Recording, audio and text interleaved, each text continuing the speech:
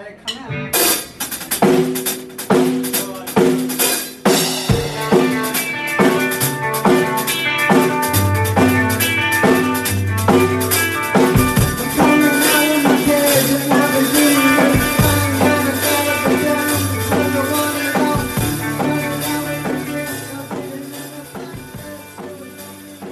this is Drew Mahorek, Strategic Partnerships at Outmatch, and you're listening to the SaaSholes. Welcome to SaaSholes, a show dedicated to issues within the software as a service industry. Jamie, Jason, and Pete are more than happy to share their knowledge of finance, sales, and marketing with you.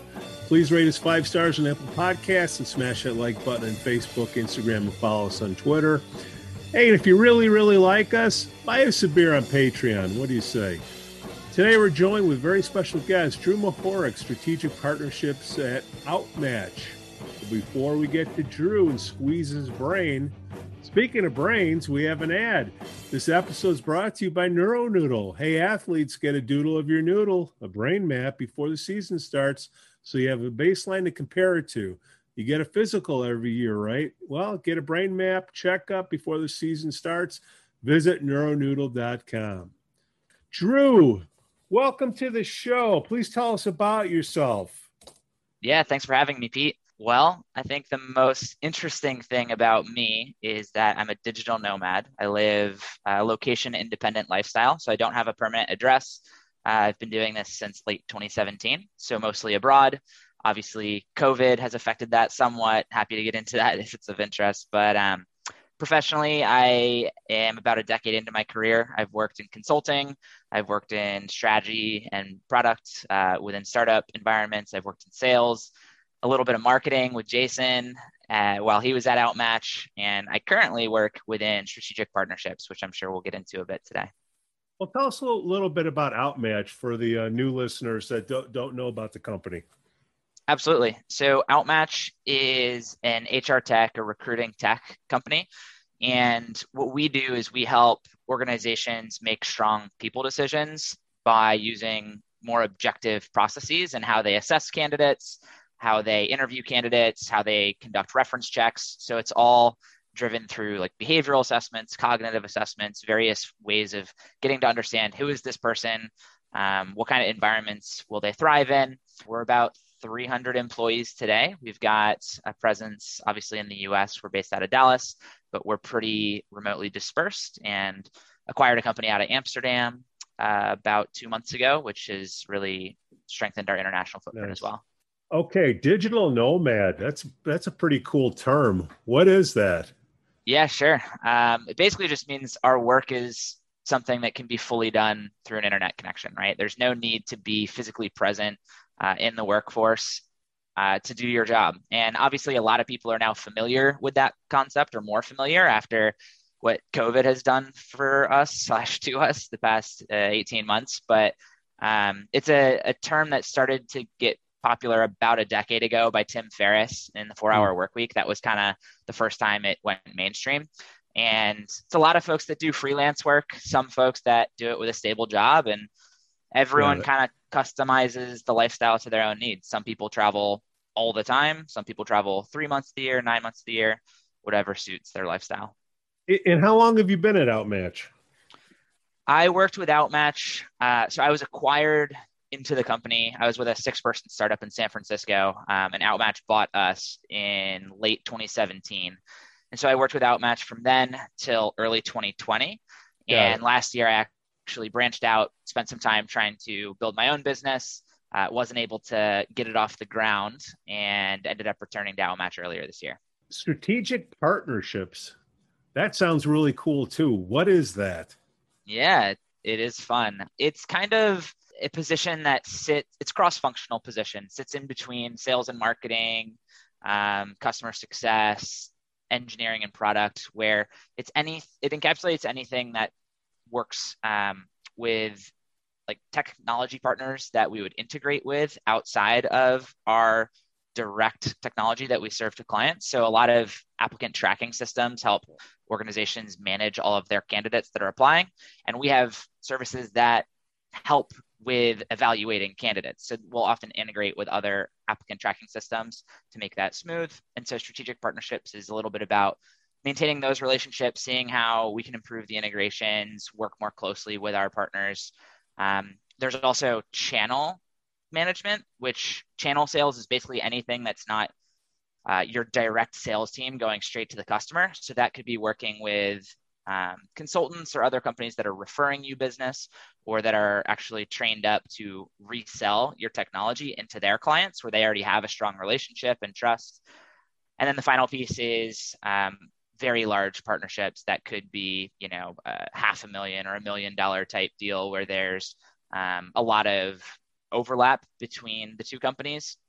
And that could be something where, maybe you're interested in potentially acquiring that business someday. Maybe you are,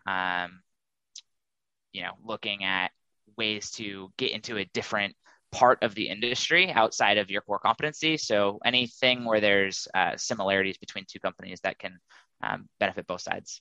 So it's pretty creative and open. We have June graduates that are coming into the workforce and they see a job posting that says strategic partnerships. Give these graduates an idea what a day in the life looks like. Do they even start at that level? I know it depends on the company and the titles and whatnot, but give us a day in the life, a week in life. Sure. Yeah. So the partnerships role really depends on the type of company. Like it'll be very different in a consumer facing or B2C business versus a B2B company. The day in the life for an entry level partnerships position would be typically more like an account management type role where there are existing partnerships and you're coming in to nurture those relationships, understand the needs of the customer, how the business can improve the relationships, and keeping them happy by figuring out how the business can continue to deliver more value. And so that is a lot of time on the phone, of course, time collecting resources, finding case studies, and different materials like PowerPoints that you can provide to those partners to help them understand how to use the technology, how to be successful selling it. So it's very much like a sales enablement type function, but for folks external to the business. So somebody new that's coming in or say, hey, is this a sales role? What do you tell them? Yes and no, right? It is salesy. There are certainly sales components. I'd say what's different is it's a little bit more project management oriented. There's more project type work than you would have in a typical sales or account management position. So it's good if you want to be cross-functional. You get exposure to a lot of different parts of the company because partnerships touches pretty much every department. Would it be like the old business development role or the new business development role? There are aspects of business development as well. So going out and seeking who are strategic partners that we could work with that we aren't working with today. So that's certainly a component. And especially for smaller startups, that's going to be a lot of the work, right? You might not have any partnerships. You might have just a few. So you're looking at how can we replicate what we're having success with today and find more relationships like that. When you went out and branched out on your own, then COVID hit, right? Yep. Not the best timing. Not the best timing, but you still ventured out, you gave it a shot. You probably give it another shot again. Let's just say COVID didn't happen. All right. What made you want to go branch out? And if COVID didn't happen, how would you have built up your business for the people out there that are looking to branch out to get away from their career and start something on their own? Absolutely. Well, I'm certainly not the expert, but I have been in entrepreneurial environments since I was 18, 19 years old in undergrad. So I always have known I want to run my own business. And a lot of my career decisions in jumping around and getting different experiences and different types of roles has been through the motivation to acquire different skill sets so that I could be successful someday with running my own company. And so the business I actually wanted to start was more of a personal development retreat type company, which obviously bringing people together for retreats was the worst possible timing with COVID breaking out. I had obviously committed to that before we knew what was happening with the pandemic. But I think that what I would advise others and what I advise myself going forward is always just I work backwards from what do I want my lifestyle to be. So similar to how I ended up being a digital nomad, I love being in different environments all the time, having new experiences, new people. And so with designing my work lifestyle, I'm thinking about what do I want to spend my brain cells thinking about? What are the problems I want to solve? What are the conversations I want to have from 9 to 5 or whenever you work? And I think that working backwards from that and then thinking, okay, what are the steps to get me to that point is always the right starting point. And then the most important thing is listen to the market, like pay attention to where's the actual opportunity, because it's easy to design the type of business that you want to run. But if there's not a market for it, you're going to struggle to get it off the ground. So it's a balance of, what do I want versus what does the market want? And over the last 10 years, obviously the pandemic hit, Zoom has taken off. Obviously, I'm recording it now in the podcast. I mean, it's not the greatest sound quality, but I mean, it's pretty easy to use.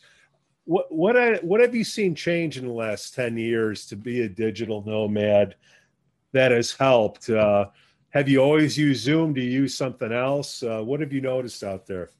It's never been easier to live a location independent lifestyle with how technology's been evolving. I would say even more than video conferencing tools, what's made it more accessible is services like Uber and Airbnb, where it's super easy to land in a foreign country and have easy access, like easy transportation, accommodations all set up for you. Obviously, using the translation apps on your phone. There's Google Fi, a service through the Pixel phone where you have unlimited coverage basically anywhere you go in the world. So it's as easy as flying from San Francisco to Dallas. You fly Dallas to Buenos Aires, and it's easy to get around. So that's the biggest thing. Of course, services like Zoom make it easier and easier, and the technology will keep evolving to support that. And there's huge communities online through Slack and through Facebook groups of people who live this lifestyle that you can reach out to make connections, make friends, get advice. So there's a lot out there to support it. What are some of your favorites? Favorite resources? Yeah. I am part of a group called Nomad List through Slack, which it's, again, just people who live a nomadic lifestyle. So that's it's a paid community. I think you pay I don't know what it is now, but I think it was like $100 to originally get into the community. So that's a good one. Then I also will just use expat or digital nomad Facebook groups that are city specific. So if I'm going to Medellin, Colombia, I'll search expat Medellin or digital nomad Medellin. And then you can go in there and sort of peruse what's already posted, connect with people. I'll usually, when I arrive in a new country, write up a 3-4 sentence post on myself and say, hey, if anyone's interested in meeting up while I'm here, would love to meet for a drink. And I'll usually get 5 to 10 people who express interest in connecting. You can do the job anywhere. So you're going to get a van now, yeah. Or? I've toyed with the idea. Maybe someday. I don't know. It's freeing. If you have a good hotspot, not Wi-Fi, but 5G data setup, you can do it. Obviously, tons of people have done that this year where international travel hasn't been in the cards. So I don't know if I'll take the jump, but it's definitely an option. Do you see traveling opening up, or is Zoom going to take over? Or what would make you do a face-to-face visit? What's the parameter? I do see travel starting to open up. So there's more and more countries. Europe's starting to open up a little bit. I think Canada will be opening again soon. They haven't officially announced that yet. But yeah, it's coming. And for me, I'm vaccinated. I feel comfortable traveling at this stage as long as I'm following all the protocols. But yeah, I think there's certain aspects while we are moving to a digital world and so much can be done virtually. We're still human beings. We need the in-person connection. And I think I benefited a lot with my digital nomad lifestyle coming after I already had established relationships with my colleagues. I think starting fully remote and onboarding that way is a hard thing to do. It's difficult to build relationships in the same way as when you just have extended quality time in an office, after hours, whatever it might be. So that's one thing that's hard to replicate in a virtual environment. There's obviously things that can be done and how you set up icebreakers and team activities, but I think the ideal future state would be for most folks having some kind of hybrid where 2-3 days a week are in the office, whatever suits the individual. And companies are going to be forced to adapt to that, right? Because that's what the market being us looking for jobs, is demanding. And so companies will have to adjust just to be able to attract the talent they want. Drew, what have we forgotten about? Anything else you want to bring up? Let's see. Well, I mean, I could talk about location independence for days. I'd say like general advice for folks' early career. Some of the best advice I got is look for organizations that you can grow with. So for me, being interested in the tech industry, I was looking for companies that were 100 to 300 employees in size early in my career, because when you get into a business like that, it's well established enough that you have the stability while also being on hopefully a growth trajectory where you can move up as opportunities expand, and you can build out your professional network. I think a lot of people who are interested in startups go straight into trying to start their own business or working with a really, really small company. And that's something that they miss, is the network and community component. So for me, the equivalent example would be working at SurveyMonkey. I worked at SurveyMonkey early out of my graduation, after my graduation, and was able to meet a lot of interesting folks and learn a lot and grow a lot that way. Nice. I'm a fan of SurveyMonkey. I don't like some of the data I get back when I put a survey out for my show, but that's okay. Getting better. Well, they actually recently rebranded into Momentive. I think they're going to, I haven't had the conversation with anyone there, but yeah, they've been building more and more enterprise applications. And I think the SurveyMonkey name perhaps wasn't as representative of the professional side of what they can offer. So I think I assume they'll keep the SurveyMonkey brand for the consumer side, but on the enterprise side, they've rebranded recently. Interesting. Okay. I gotta check that out. Well, Drew, thank you so much for coming on the show. Drew Mahorek at Outmatch Strategic Partnerships. Can we, somebody's listening to the show that it could be a potential client. What do you want to tell them out there? Check out our website, outmatch.com, or we just acquired harvard.com, and you can find all kinds of information on us there. Feel free to reach out, and we'd love to chat. All right. It's outmatch.com, right? Yes. Thanks for listening to the Sassholes. On behalf of Jason and Jamie, who are not here, we thank you for listening and ask you to give us 5 stars on Apple Podcasts. We'll probably get 5 stars now because those two aren't here. Smash the like button on Facebook, Instagram, and follow us on Twitter. Cue the copyrighted music.